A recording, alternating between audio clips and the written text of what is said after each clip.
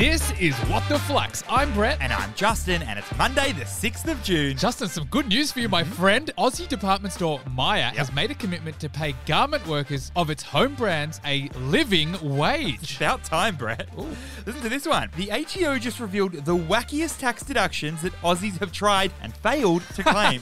We've got Disneyland trips, pet pugs, and even a swimming pool.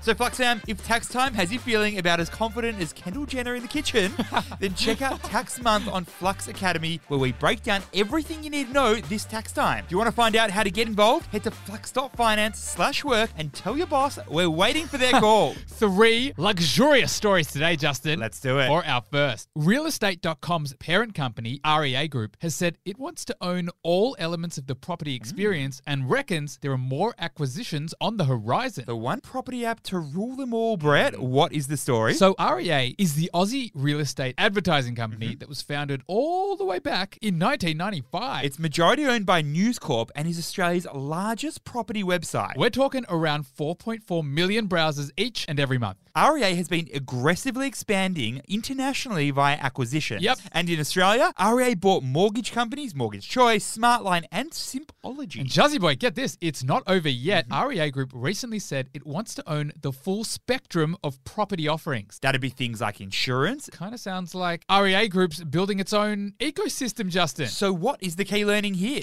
A digital ecosystem is a network of products or services that work together to deliver value to specific customers. Or in other words, sell more products to more customers. In other words, make the company more money. And Brett, there's obviously a spectrum of ecosystems. On the one hand, we've got super apps. Those apps which keep everything within their app, like social media or payments or even food delivery. But in the case of REA, they generally serve prospective homeowners or renters. So their ecosystem could be everything from digital mortgage brokers to real estate ads and in the future, potentially insurance providers. And Brett, 70% of new value created in the economy over the next decade will be built through digital ecosystems. That's according to the World Economic Forum. And Jazzy Boy, REA Group reckons it can deliver double-digit revenue and earnings growth if it continues to expand its digital ecosystem. Long live the ecosystem.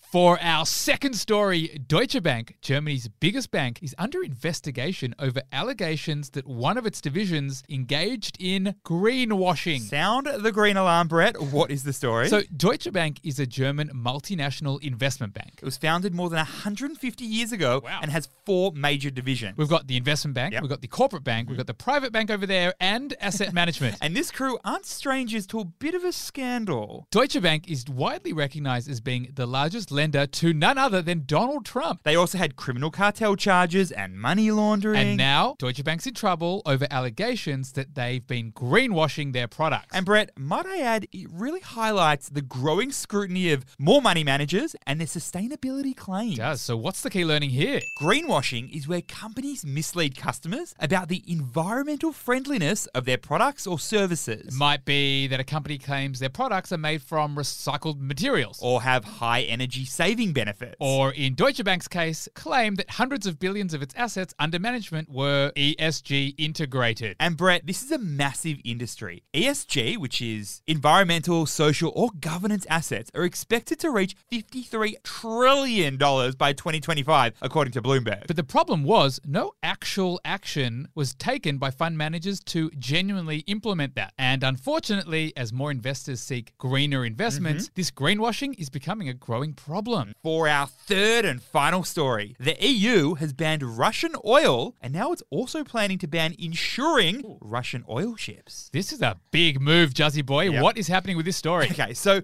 we know that countries have been trying to sanction Russia so that it ends its invasion of Ukraine. Russia has been excluded from the global financial payment system. As well as a heap of companies exiting the country, like McDonald's. But Justin, late last week, the EU reached an agreement to ban Russian oil. Yep, they're going to cut around 90% of the oil imports from Russia by the end of 2022. And that's not all. The UK and EU are now reportedly set to ban ships that are transporting Russian oil from getting insurance. Ooh, and the hope is that this will lead to a sharp drop in the transportation and sale of Russian oil. So what's the key learning here? Given the huge value of oil shipments, insurance is vital. And banning it might just be more effective than banning oil imports themselves. Think about it, Brett. The EU oil embargo doesn't really prevent Russia from shipping its oil elsewhere. But sanctions on insurance, well, it might. right. And that's because many ports actually decline entry from ships without insurance. And history shows bans like these, they actually work, Walk me Justin. through it, Statman. Well, the EU banned insurance on Iranian oil as part of a round of sanctions around a decade ago. And what happened then? Well, supposedly, that was the single most effective measure in reducing Iran's oil exports. So potentially, this is the double whammy Russia needs to reconsider its actions. Yeah. Flux fam, tax time is well and truly upon us, or it is very soon, and we know no one likes tax, no. but we are making it interesting and we're making it fun. We've got it all covered in Tax Month in the Flux Academy. So if you want to get involved, head to flux.finance/work and tell your boss we are waiting for the call. Also, the link is in the show notes. Thanks for listening, and we'll see you tomorrow.